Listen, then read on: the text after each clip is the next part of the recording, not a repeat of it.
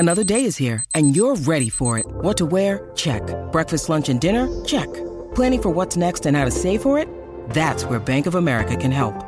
For your financial to-dos, Bank of America has experts ready to help get you closer to your goals. Get started at one of our local financial centers or 24/7 in our mobile banking app. Find a location near you at bankofamerica.com/talktous. What would you like the power to do? Mobile banking requires downloading the app and is only available for select devices. Message and data rates may apply. Bank of America N.A., member FDIC. When you need mealtime inspiration, it's worth shopping Kroger, where you'll find over 30,000 mouth-watering choices that excite your inner foodie. And no matter what tasty choice you make, you'll enjoy our everyday low prices, plus extra ways to save, like digital coupons worth over $600 each week. You can also save up to $1 off per gallon at the pump with fuel points. More savings and more inspiring flavors make shopping Kroger worth it every time. Kroger, fresh for everyone. Fuel restrictions apply. Think you know the Brooks Ghost? Think again. Introducing the all-new, better-than-ever Ghost 16. Now with nitrogen-infused cushioning for lightweight, supreme softness that feels good every step, every street, every single day. So go ahead, take your daily joyride in the all-new nitrogen-infused Ghost 16. It'll turn your everyday miles into everyday endorphins. Let's run there. Head to brooksrunning.com to learn more. Even more misery.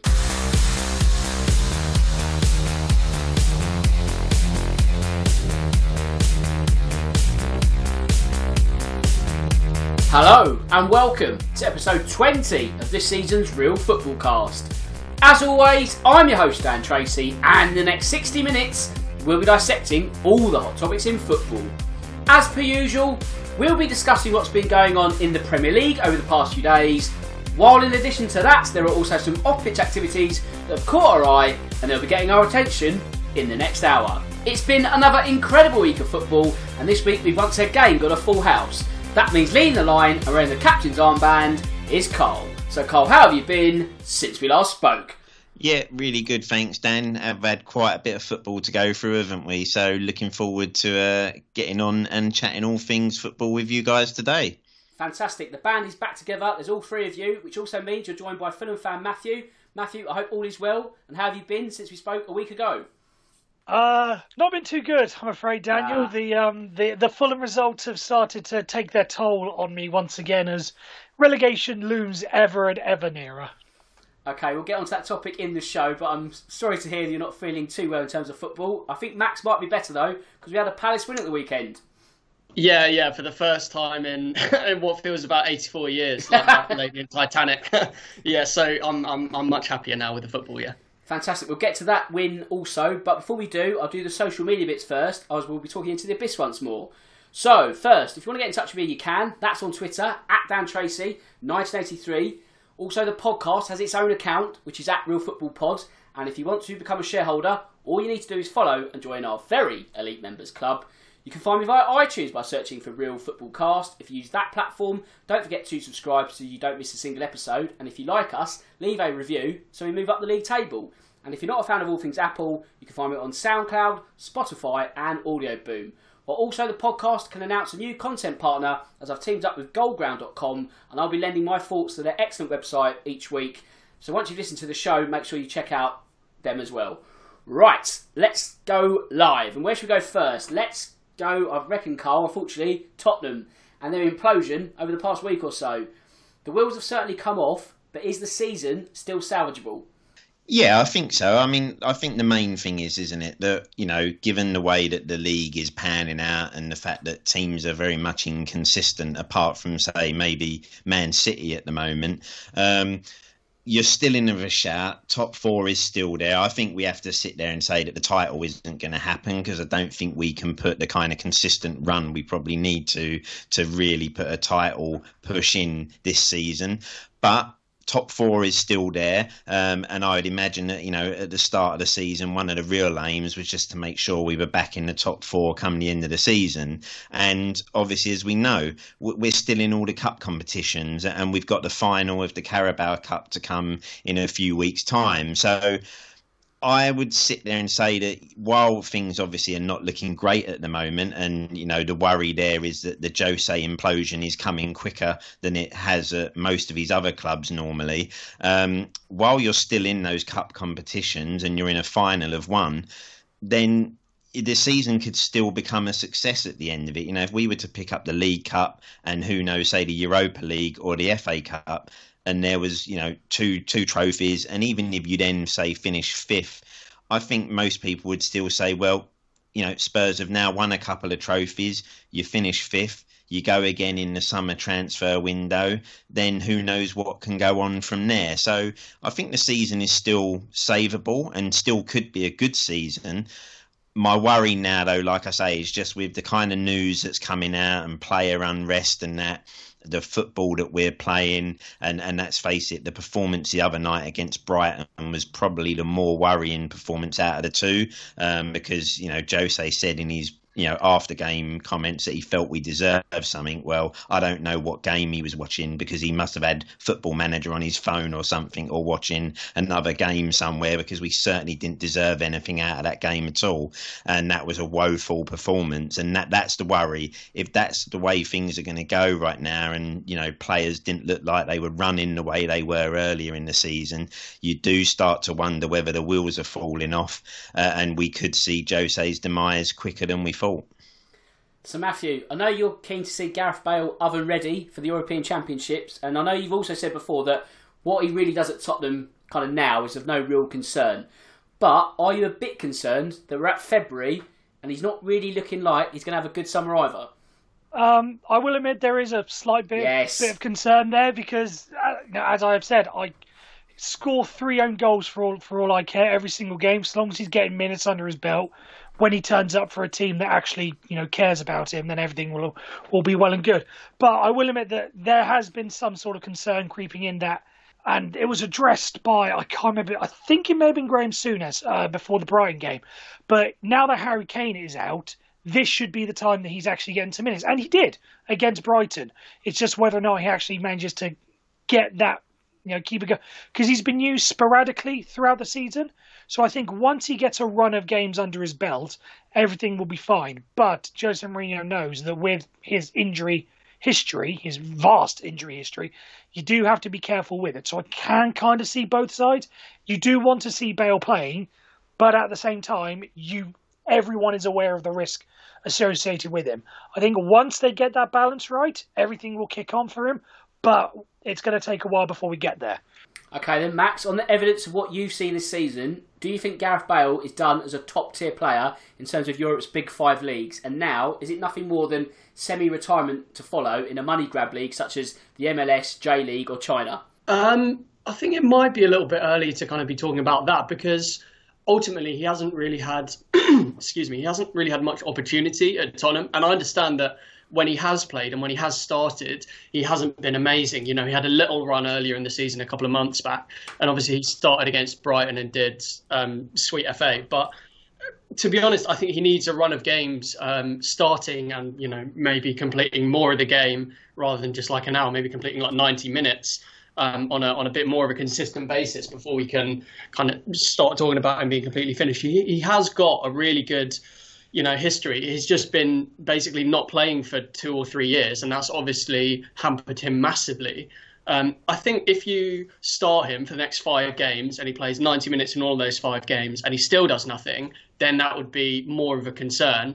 And then, Spurs would let him go back to Madrid. And I very much doubt if he does play in one of the top 5 leagues again. But he's not going to want that for himself. Obviously, he's an ambitious guy. And, he wants to be in kind of decent form and playing regular football ahead of the Euros if they go ahead and for Wales as well. So I can definitely see the kind of motivation being there for him. But, yeah, I think he needs to play on a bit more consistent basis before we can start judging him.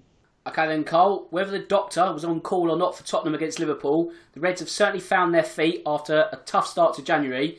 And you'd have to say, on the evidence of that 90 minutes, they made Tottenham look rather ordinary. Yeah, they did, and say the past 2 performances, it kind of has been that Dr. Tottenham will see you now, isn't it? A team who've been struggling to score goals, a team that haven't won at home this season, and along comes Spurs, the gift that keeps giving.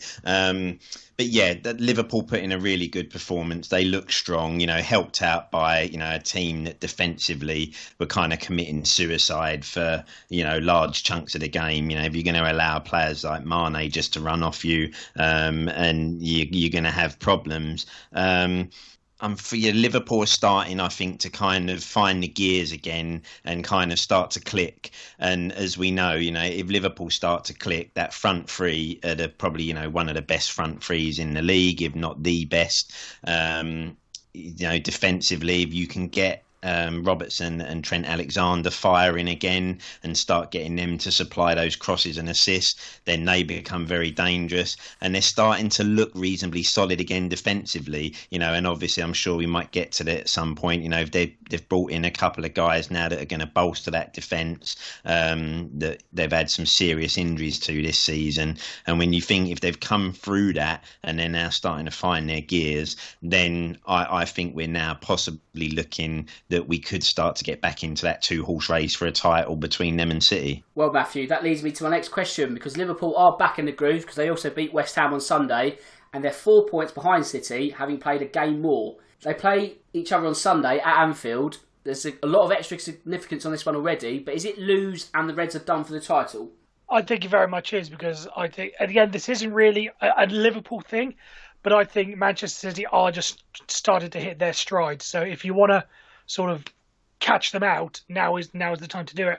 I think Liverpool will probably, be okay for the rest of the season going forward, because I do like what they managed to do in the transfer window with Kabak and Ben Davies. Bring them in. I think that's going to shore up the defence.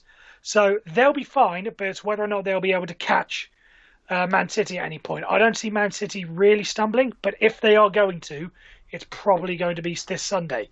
So it is definitely a must. Definitely, I can't even quantify as a must not lose. This is a definitely must win for Liverpool if they are to stand any small chance of getting anything back in the Premier League. Because I think once that gap increases and Man City have their game in hand, they're not being caught. Yeah, if Liverpool had the game in hand, it would be more of a do not lose. But with them having played a game more, they've got to win this one and then, erode City's gap that way. So I think there's a lot riding on Sunday's clash. But Max, we mentioned very quickly there the reinforcements that Liverpool have brought in. Ben Davies, not that one, and Ozan Kabak. I guess those arrivals will be really welcomed when you consider that Joel Matip is now out for the season. So it's not quite one step forward, two steps back, but they're kind of only really addressing the problem because of out of necessity. Should they have done this much earlier? Yeah, this is the point.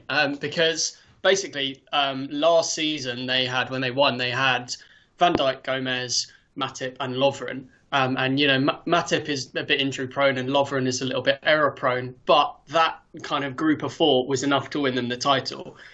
They then sold Lovren, and you would have thought that the understanding would be, right, well, one goes out, one comes in, right? Because, as I said, Matip is injury prone. He hasn't played, he's a really talented player, but he hasn't played regularly across a whole season, basically in his entire Liverpool career. And then Van Dijk, I think, had played every minute of the last two, or at least played every game, each of the 38 games in the last two Premier League seasons. That is not sustainable, especially when he's playing in all the big European and cup games, domestic cup games as well.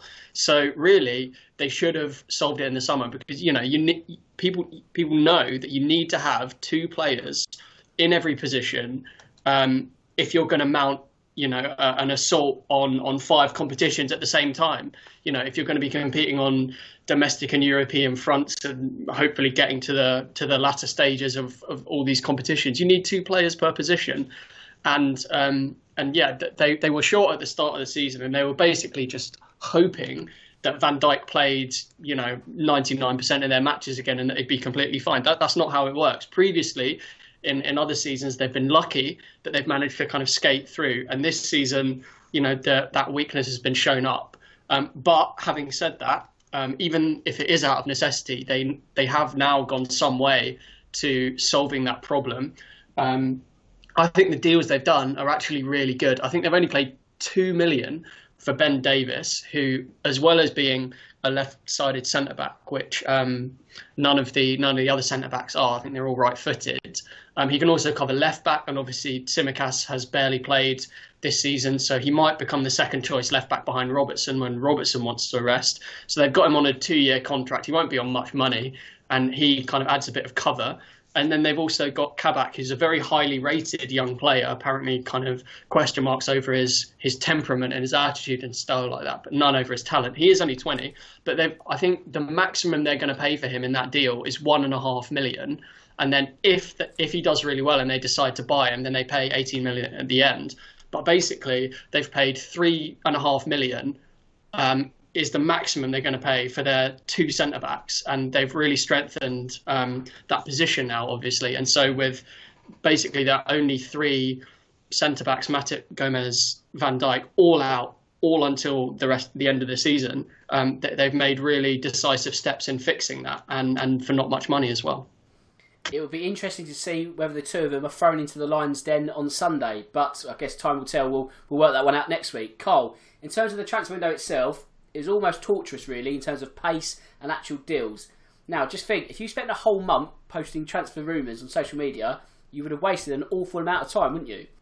Yeah, and we know of a lot of accounts that do that, don't we, Dan? You know, every single story kind of gets retweeted and everything like that during the day. And I don't think many people are surprised, are we, that this was probably one of the quietest Januaries that we've had for a long while, given the situation that's going on in the world at the moment. So I think we all knew that there weren't going to be that much action happening for most teams.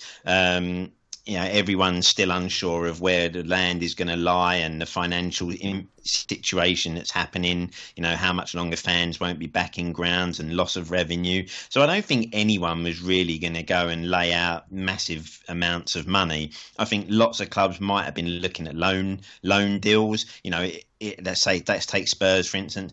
I thought the only thing that could have possibly materialised for us this month might have been, say, Dele going to PSG and then, say, Christian Eriksen coming on loan potentially. But as we see, that one hasn't panned out. And I don't think we probably were really actually in for anyone else.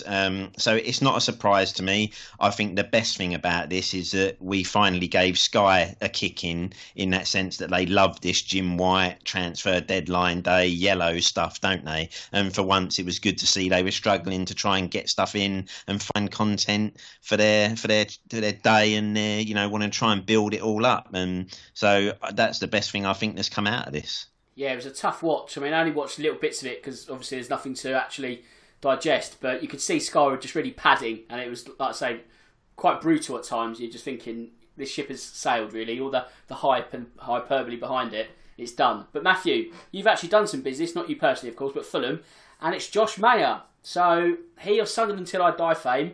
Now, he wouldn't sign a contract, and he ended up going to Bordeaux. So you are ending his exile from Ligue 1. Is he the saviour in hopes of staying up? Oh, it's so good you use the word saviour, because that's exactly the word I used on social media side in a very, very sarcastic way, because I failed to see how the guy who, I think in 17 games when he was in the Championship with Sunderland, scored 1 goal, and that goal happened to be against us. I get he did okay in League One for a little bit afterwards, but you're relying on him to come in and score the goals to keep us up. It was a weird window for Fulham because we needed attackers. It was obvious we needed it. Mitrovic has been somewhat in and out of the team. Some through injury, some I do believe through personal choice for Scott Parker and the tactics he's using. So we needed another forward option, and we got Magia, however you pronounce it. I don't intend me screaming, "Oh, he scored a goal" anytime soon, so I don't want to have to learn it. We needed attacking options. We got him. But at the same time, we got rid of Abubakar Kamara and Neeskens Kabano. So we brought in 1 attacking option and we lost 2 of them. So none of it really made any sense. So it's been a frustrating window. I mean, obviously, I hope I proved wrong. But if this guy here is the guy that we're banking on to keep us in the Premier League, I just don't see it. Okay, then Max, I'll just ask you about Liverpool getting in 2 defenders. What did you make of Takumi Minamino's short-term switch to Southampton? I thought that was quite an interesting one, actually, and it was part of a little like a little transfer chain like you get when you buy a house, because obviously Josh King went to Bournemouth.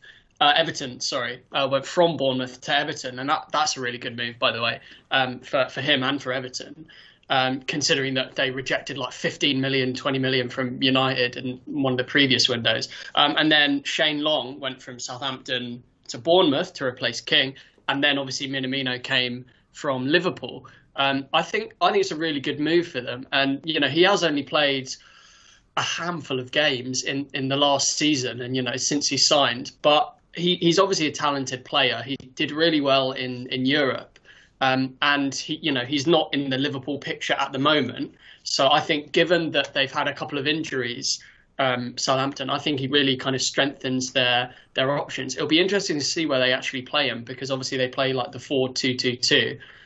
He isn't quite a wide midfielder, if like where Armstrong and Redmond play. I don't think he's maybe got the defensive capabilities, although we might find out. And he's not really a striker, like an out-and-out number 9, number 10 up front, which is where Che Adams and Danny Ings play, and they've been doing pretty well anyway. But he is a talented player, and he does kind of boost their attacking ranks. I thought it was quite interesting that Hasenhüttl was saying, oh, well, I'd love to sign 10 players right now, but I just don't have the money, because I think they've actually got a pretty good squad. But, I mean, it is obviously thin on the ground. And so bringing Minamino in, it makes sense for all parties. Hopefully he'll get a bit more first-team action than he would have at Liverpool, and then he'll come back and maybe supplement their squads next season. Yeah, exactly. I mean, if he does well for Southampton, it's that Premier League exposure which he's been lacking, and then Liverpool probably benefit next season. But let's go back to matters on the pitch now, Cole. Manchester City, again, they're not blowing teams over like they would in the past, the Watford, the 8-0s, that kind of stuff. It was only 1-0 against Sheffield United, but with such a watertight defence, that's all it needs to be.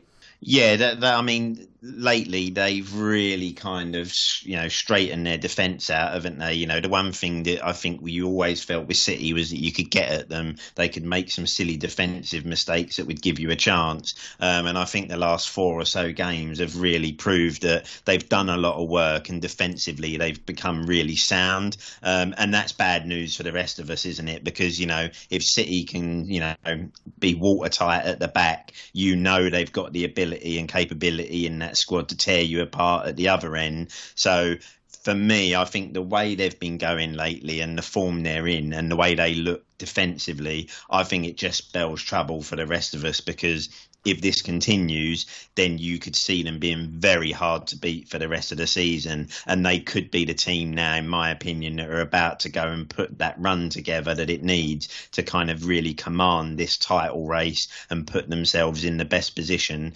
They do look very solid. And this is without De Bruyne at the moment as well. So, if they get him back firing, if they can get Aguero possibly back and get those injuries resolved and get him back firing and scoring some goals, then I think it's looking pretty ominous. And I think City, could be the team now that you're sitting there thinking, well, this is it. These could be, the title winners and the team that are going to blow everyone else away. So, Matthew, if they do blow everyone away on a domestic front, if you look at their last 8 league matches, which they've all won, they've conceded 1 goal. Can Pep take this defensive mindset, carry it over to the European stage, and finally deliver a Champions League?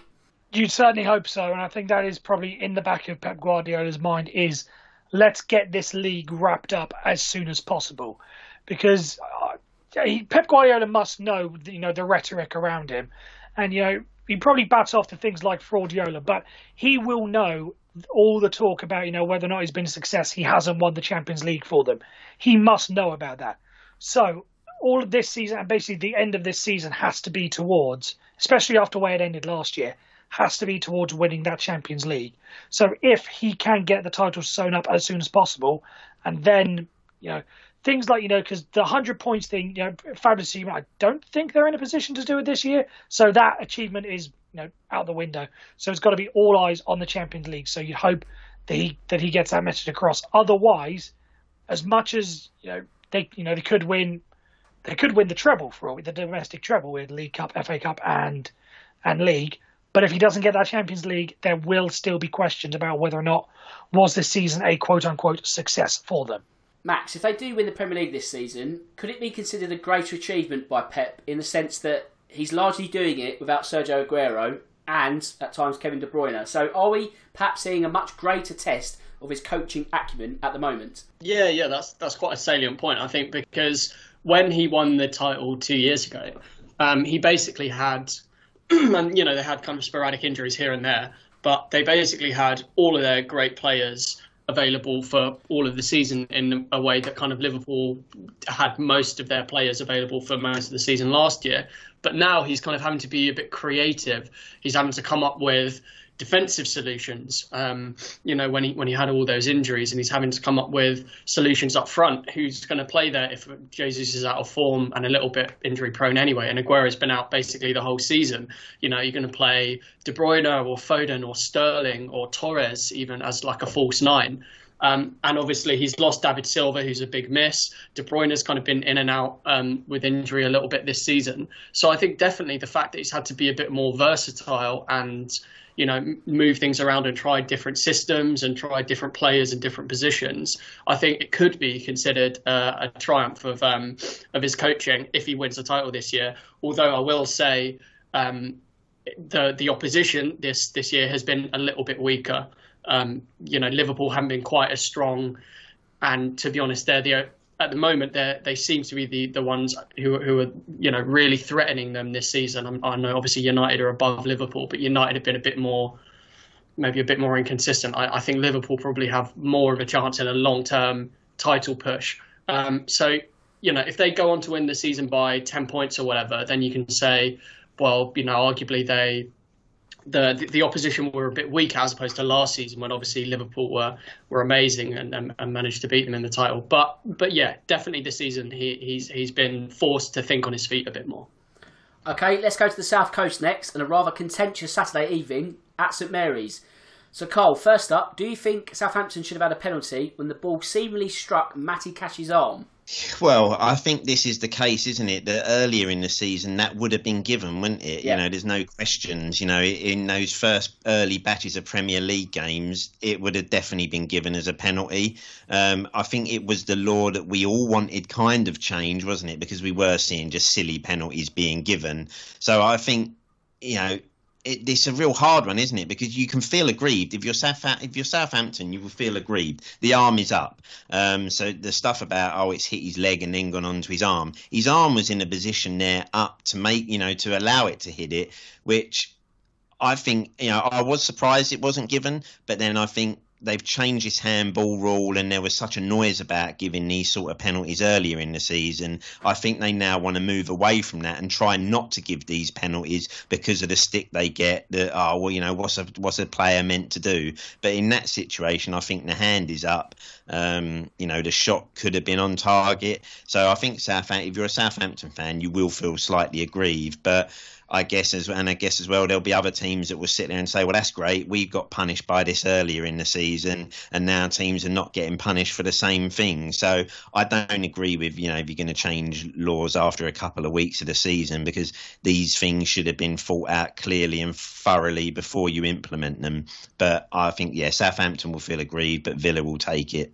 Well, absolutely. Let's take Southampton versus Tottenham. The Saints got a penalty after Matt Doherty handled in a similar kind of circumstance, and that was a penalty. And obviously Saturday wasn't. So obviously the rules have changed part way through, which, as you say, Carl, correctly, they shouldn't do, because the legitimacy of the competition has been diminished slightly. It's not massively, but it's still not ultimately fair. So they've made a rod for their own back there. But Matthew, the obvious talking point will be the disallowed goal of Southampton. Now, obviously the images are going to cause outrage because that's what's widely circulated. Now, you're looking at that and someone's arse has played Ings offside. However, there's something that we're not actually looking at or perhaps missed. Would you care to enlighten us? I will, gladly, because as I think I've mentioned him on the podcast before, whenever it comes to rules interpretations and VAR interpretations, I always lean on Dale Johnson, who is a fantastic journalist on this angle. And he pointed out, and I think has been lost in the whole furore over it, that the linesman had already given Danny Ings offside in this situation.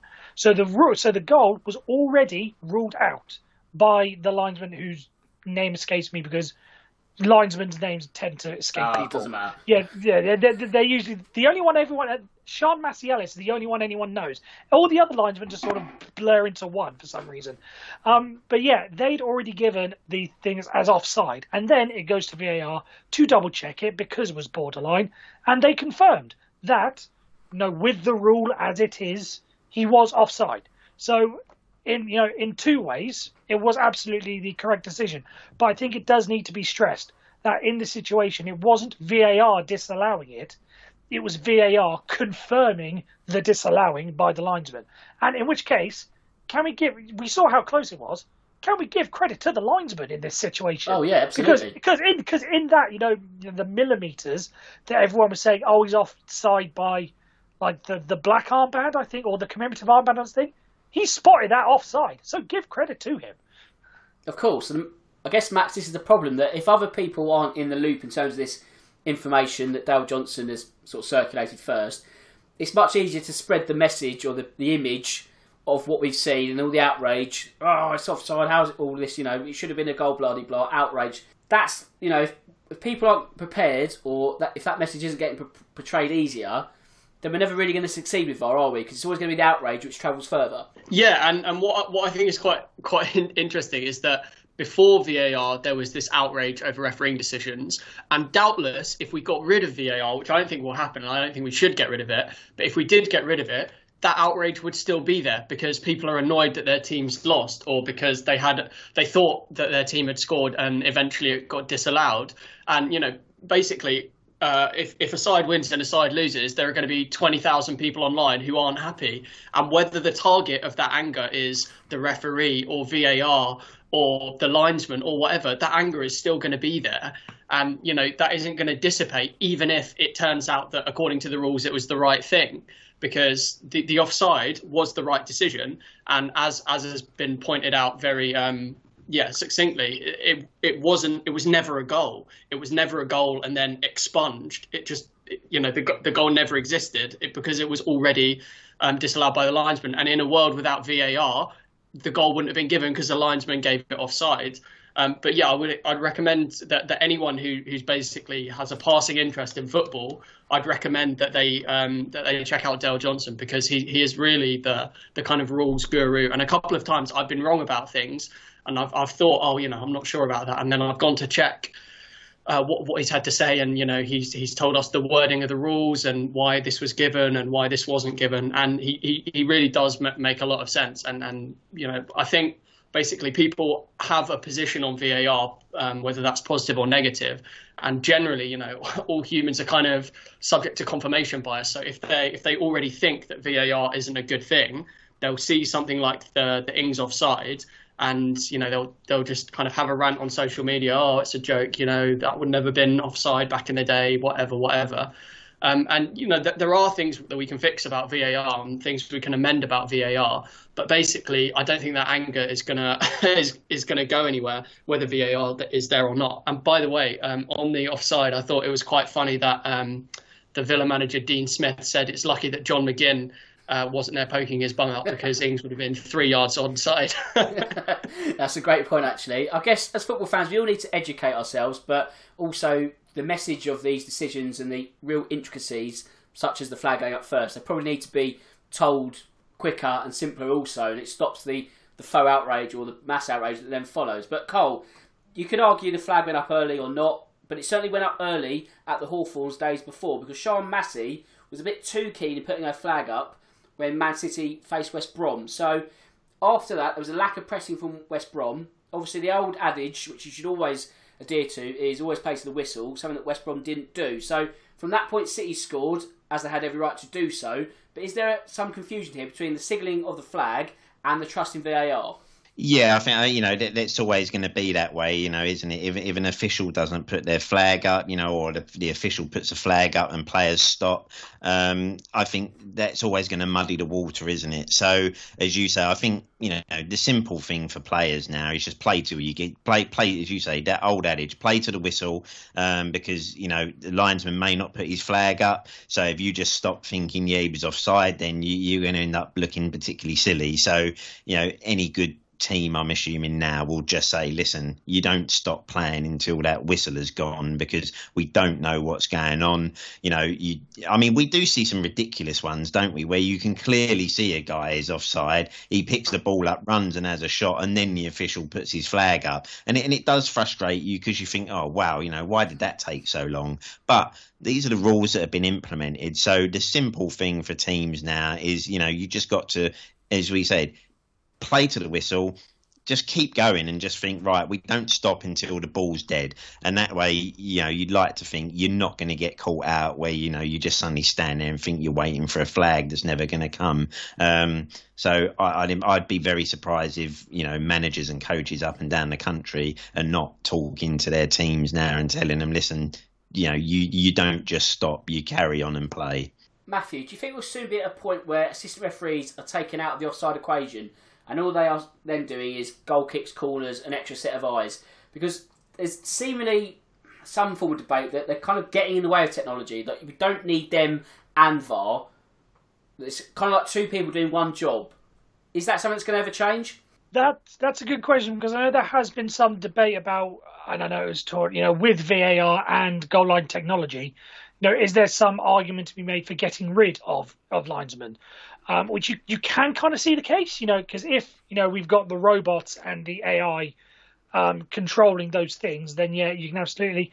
But you will still need them for goal kicks and corners and throw-ins and making who the ball came off last, sort of thing. But then, even after I had that discussion previously, isn't that what you can use that for? You can use the VAR for that as well, because the referee can give a decision, who the ball came off last when two players go up to head the ball, and if he gives it one way, then the VAR can quickly say, hang on, we just want to check that because it's marginal. No, actually you got that wrong, it came off the other player, so give a goal kick rather than a corner. So I think there is some debate. I don't think it ever will, because there will be some points where you do need an actual physical person there. But absolutely, I do agree that there will be more and more things that the linesmen are going to have their responsibilities taken away from them at some point. Yeah, I'd agree. I think that at some point down the line, I think they'll be taken away from the offside element and there'll be full trust in technology. Because at the moment, it's kind of, they're stepping on each other's toes, and this is where you get the Sean Massey type of confusion and everything else that we've seen. You still need them, though, because that would be too much responsibility for a ref. Like, you can't see every ball that goes out, etc., etc. Do you know what I mean? There have to be some sharing of the workload, but I just feel that if we are going to use VAR and really put all our eggs into this basket, then you don't really need to have linesmen, or whatever they're called, assistant referees, putting their flags up as well. But Max, in terms of VAR, we didn't see it in action on Thursday night as Liverpool beat Tottenham. Well, we did, but we didn't see it for one moment. That was when Alisson potentially handled the ball outside the box. The question is, though, did he? Yeah, it's tricky, but you would have liked, you basically would have liked the technology to have a bit more of a look at it.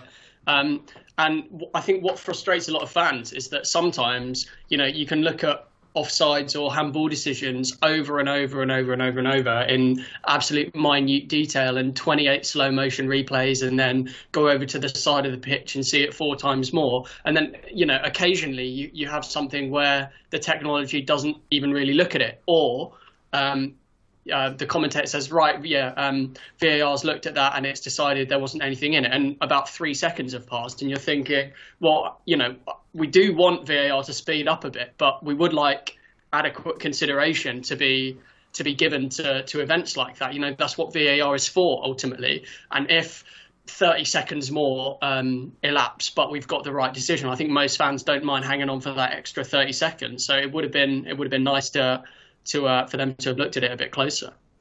Carl, let's look to the bottom of the table now, and you'd have to say that Brighton are the big winners of the weekend. With them being 7 points clear of Fulham, albeit with the Cottagers having a game in hand at the moment, do you think the relegation battle is already run? Well, like as you say, I think that win really gives a nice bit of breathing space, doesn't it? Would I say it's run? Probably not, given the way that this season has gone, because, like I say, no team is really finding a real element of consistency. So you still probably think there's some twists and turns, but I think we have to say Sheffield United are probably gone. That's too late.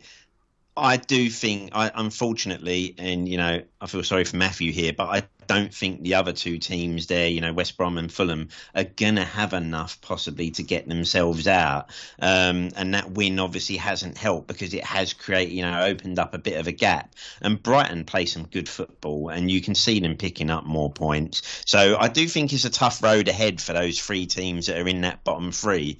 But I actually wouldn't say it's over yet. I wouldn't be surprised if we get some twists, and there's still a bit of a fight on. But I can only see that happening for two of those teams because, as I say, I think unfortunately for Sheffield United, it's too little too late.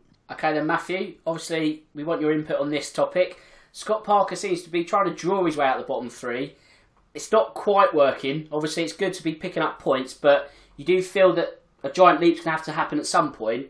Question is, when? It's not going to, I think. Oh, wow. The whole draw thing, and you could see the style of play. You could see what it was trying to do because we switched to 5 at the back to basically to nullify the attacks of.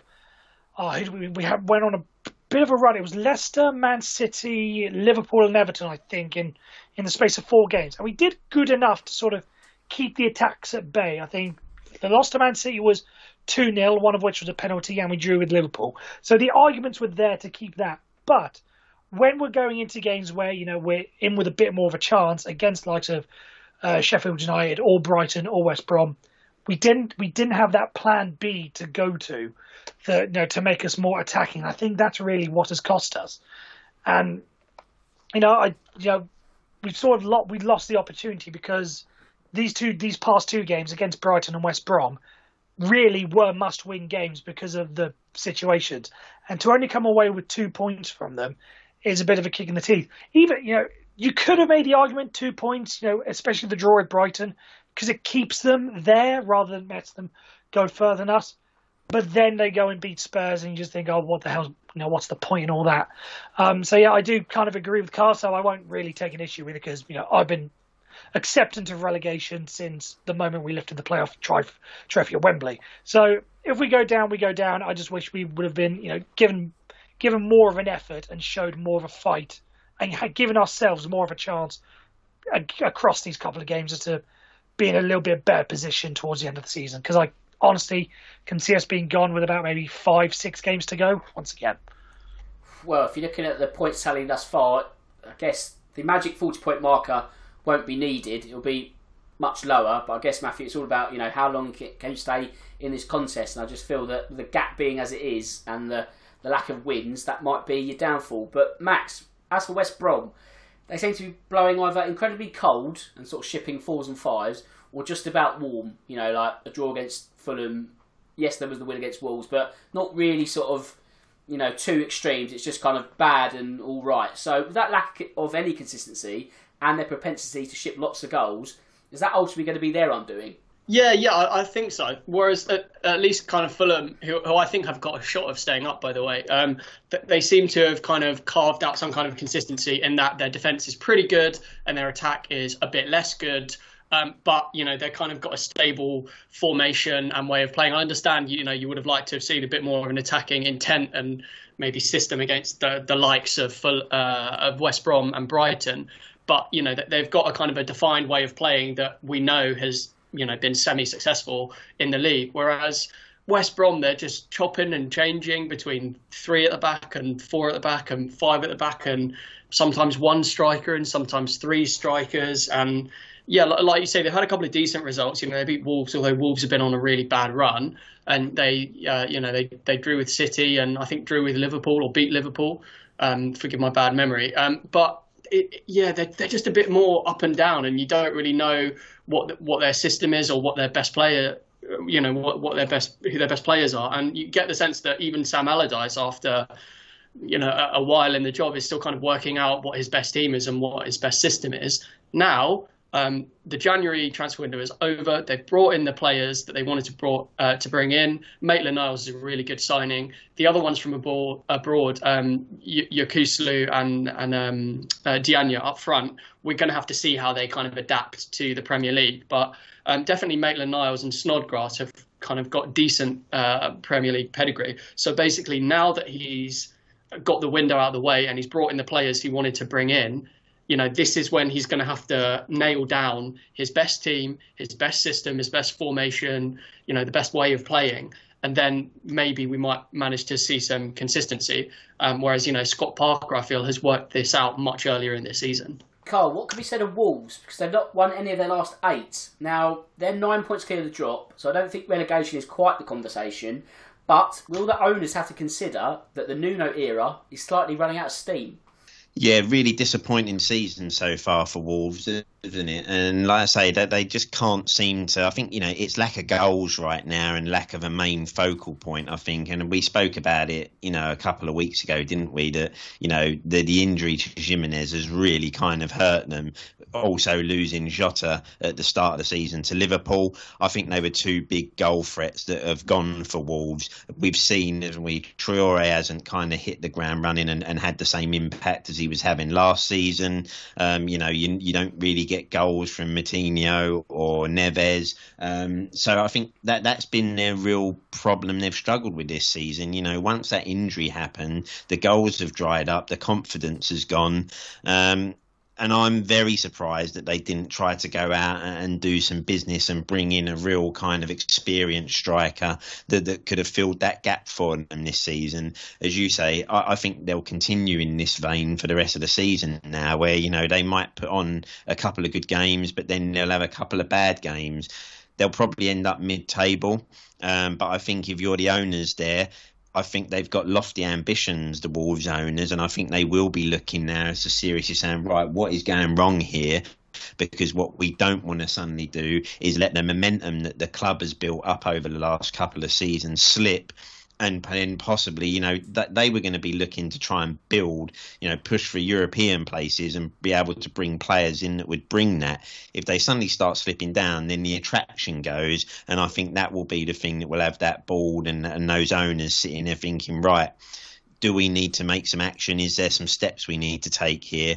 And I think if the form was to continue the way it's going right now, then you wouldn't be surprised if they're seriously considering making a change at some point. So Matthew, the kazoo, it didn't work last week as Everton drew a blank at home to Newcastle. Musical instruments aside, that was a rather poor performance from the Toffees, wasn't it?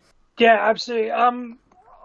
Absolutely. But I do want to give some level of credit to Newcastle United through all of this, because I don't want to put the whole thing, like a new manager bounce, I don't want to put the whole thing on Graham Jones, but there does seem to be just a little bit more, maybe Steve Bruce knowing that, this could be his job on the line, because I know there has been a lot of talk sort of in the media and sort of in the background that this whole move was basically done to basically usher in the new era. And Steve Bruce to move to director of football, I think, was one of the. So maybe that was just a little bit of a boost on there. But back to the Everton point, a bit of a disappointing performance, but on the whole, that's what we've sort of expected from Everton this season. They've always just been there, but then they've always just had that one result that makes you think, oh, no, they're not quite there yet. And this was just another example of it.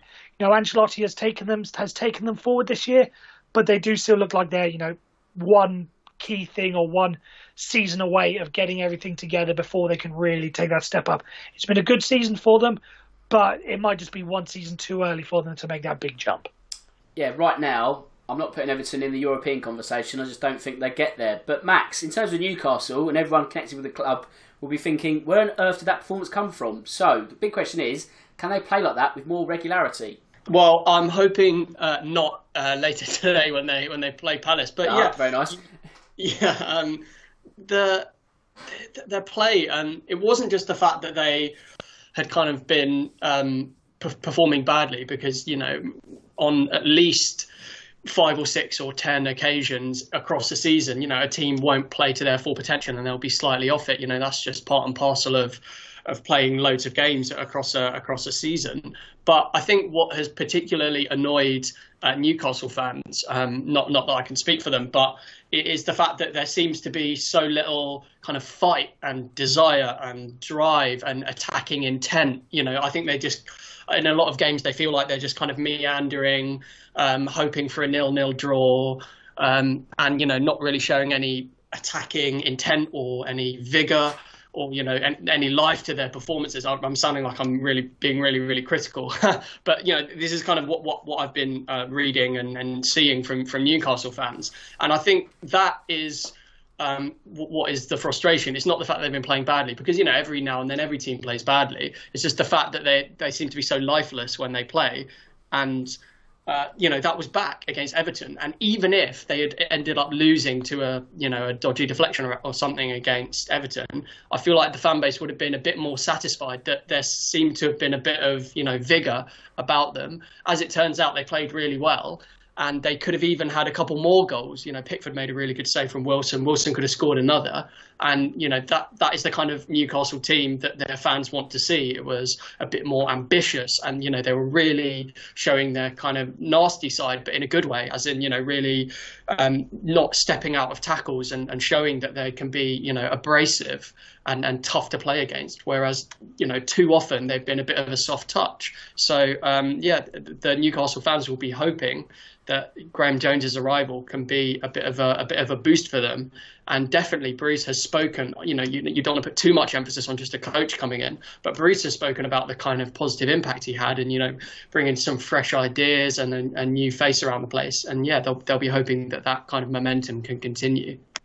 So Carl, talking of a new face, the Thomas Tuchel era is underway at Chelsea.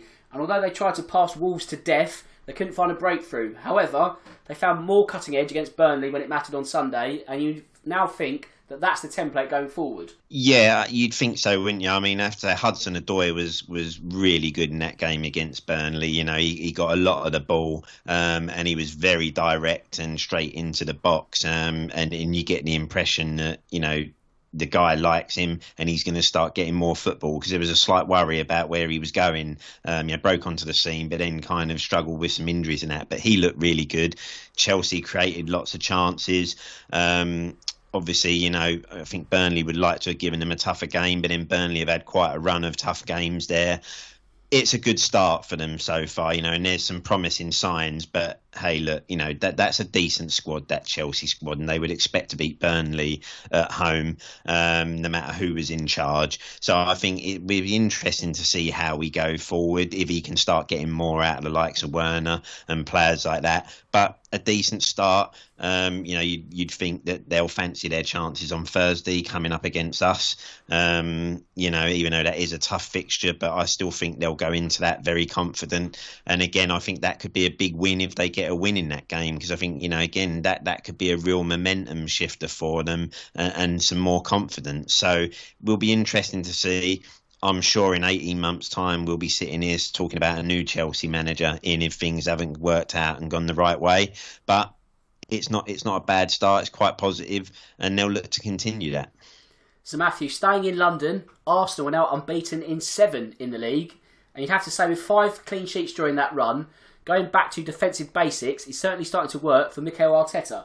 Yeah, absolutely, and not that I want to give praise to Arsenal and Mikel Arteta, given to two of my co-hosts are on the team, but it does look as if I don't quite know what the opposite of a honeymoon period is, but whatever that bad spell was that Mikel Arteta was going through a couple of months ago, looks to have finally been over. The teething problems, let's put it that way. The teething problems that he had has finally started to work themselves out. Defensive issues have absolutely been sorted out, and all credit to him. But I think on top of that, the attacking young talent that they're getting through the Hale End boys, I think they're known as, which is, I think, the Arsenal Academy. I don't know, but I think it is, has started to flourish well. So now things are starting to get back together for Mikel Arteta, because we had that period sort of around this time last year when they then went on and did well in the FA Cup and finished off well in the league. Now that we're starting to get back to that as well for Mikel Arteta. So, in a sense, good for him. Max will stay in the capital still, as your beloved Crystal Palace continued Wolves' misery. So, not a barnstormer as a whole, but a barnstorming goal from Eze. One that keeps you guys in relative mid-table, you'd have to say. Yeah, I feel like that was quite an important game. Not that I think we were likely to get dragged into the relegation battle had we lost, but Wolves and Palace were on the same points, and it's a bit of a kind of statement win. And in the similar way that how we fare against Newcastle will kind of define where we are in the season and as a club, because us beating Wolves, it now kind of shows that we're looking upwards. And if we beat Newcastle, who are 2 places below us in 15th, it kind of shows that we're looking to be a top half team and kind of showing the form of a top half team, and we can start looking upwards rather than downwards. And so, yeah, it was an important win. And look, don't get me wrong, we played Wolves at a good time. They were in pretty poor form. Willian Jose did all right, had a couple of chances, but it was the second longest this season that a team had to wait for a shot attempt. It was the 56th minute. And only Burnley beat that like the next day when they waited 94 minutes for a shot attempt. So they were pretty blunt in attack. And then when you also consider that they're conceding lots more goals as well, it's a bit worrying for them. But yeah, as I say, he's just got that kind of star quality. I don't want to overhype him. But it was a really good moment from him, a match-winning moment. And yeah, he's obviously a class player, and I'm delighted we've got him. And hopefully we can beat Newcastle tonight, and then, as I say, start looking a bit further up the table. If we beat Newcastle tonight, we'll be level on points with Southampton and Leeds, and 2 points off Arsenal, who've done all right this season. Whereas if we lose, then we're much closer to the likes of Burnley and Brighton, who are just outside the relegation zone. So yeah, it's quite an important game coming up. Right, it's the quick fire round. We've got about 4 minutes to go. So, Cole, Leicester, it's quite simply missing Jamie Vardy at the moment, aren't they? Yeah, that's a big blow for them, isn't it? I think it's something that Leicester haven't had in those last few seasons. Someone that can step in and fill that void. And again, they did look like they missed him at the weekend. And it's something that, unfortunately, if they've got aspirations to try and be in the top 4 or push for the title, I think it's the one thing that could possibly hold them back, and that they will need to look to rectify at some point. But they'll be disappointed with that result, because I think they really will have looked to carry the momentum on and beat Leeds, and then obviously keep that push going. But as you say, it did look like without that spearhead up top, they looked a little toothless. And Matthew, in the past week, it looks like Manchester United are simply missing the plot. Yeah, absolutely. As we've said, this is the time of the season where everything starts to go wrong in the the Ole Gunnar Solskjaer cycle, as it were. So we shouldn't really be totally be surprised by this. But whether or not they'll be able to pick things up, we'll just have to wait and see. They'll get it back together. We just know they will. Yeah, the blip was always coming, wasn't it? So, as you say, no real surprise. But Max, West Ham, again, no real surprise that perhaps the run they were on ended against Liverpool. But can the 28-year-old youngster Jesse Lingard do anything for them going forward? Yeah, he's like the oldest prospect, isn't he, in world football? Yeah, I mean, I think it's a decent signing. The kind of backup attacking midfielders haven't done so well this season. So, regularly they played Bowen on the right and Fornals left, and Ben Rama in the centre, or Ben Rama left and Fornals centre. And that's a pretty good, trio of attacking midfielders to have behind Antonio. But then Yarmolenko has been kind of in and out. He's played a bit more recently, but hasn't done loads. Lanzini hasn't, luckily, because he always scores goals against Palace. I think he scored like 5 goals against Palace, something ridiculous in like the last 4 games he's played against us. But he hasn't played much this season. And I think they needed, if they are going to have a bit more ambition to stay in the European place, and I don't think they are, but if they want to finish, maybe 6th, 7th, 8th rather than mid-table, I feel like they did need a bit of strengthening in those attacking areas, and they haven't got any backup strikers to Antonio now that Haller has left. And so, you wouldn't want Lingard starting up front as a number 9 every single week in a Premier League team, but he does offer a bit of versatility. He can play a bit deeper as a number 6 or number 8. He could play in any of the 3 attacking midfield roles, kind of out wide, number 10, and he could fill in as a striker if needed. Obviously, he's got a point to prove. His United career, I feel like, is over unless he does amazingly in this West Ham stint. But yeah, he's got the option to play himself back into Man United and, dare I say, England's plans if he does really well, because there's obviously a player in there somewhere. He's just massively short of form and confidence. So I think it's a good move for them. He's not going to be cheap. I don't think it's a very expensive loan fee, but he's obviously going to have pretty sizable wages. But I think it's the kind of gamble that could pay off for West Ham potentially. Alternatively, he could just be like another Nasri and play like 2 games and go back in disgrace and get released by United in the summer. But we'll have to see. Yeah, it's crazy how he was a part of the 2018 World Cup team, really, for England, and look where he is now. So I guess if there's ever a period to get back on your feet, it might be West Ham, but it might be a complete bust. Time will tell. And we've run out of time. So we've mopped up the last 7 days of Premier League action, and now I need to thank my Pod Squad members for their time this afternoon. So Max, a sterling performance, and thanks for joining me once again. Yeah, thanks very much. See you next week. No problem. Matthew, same to you, my friend. A pleasure as always. Take the words out of my mouth. Pleasure as always. Lovely stuff. And Carl, the captain's armband is going nowhere. I hope you'll be joining me next Tuesday. Yeah, we'll do, Dan. Really enjoyed that one. Top man. Fantastic. Cheers, guys, and also to the listeners out there. And with that said, it just leaves me to say that my name's Dan Tracy. This is The Real Football Cast. And until next time, goodbye.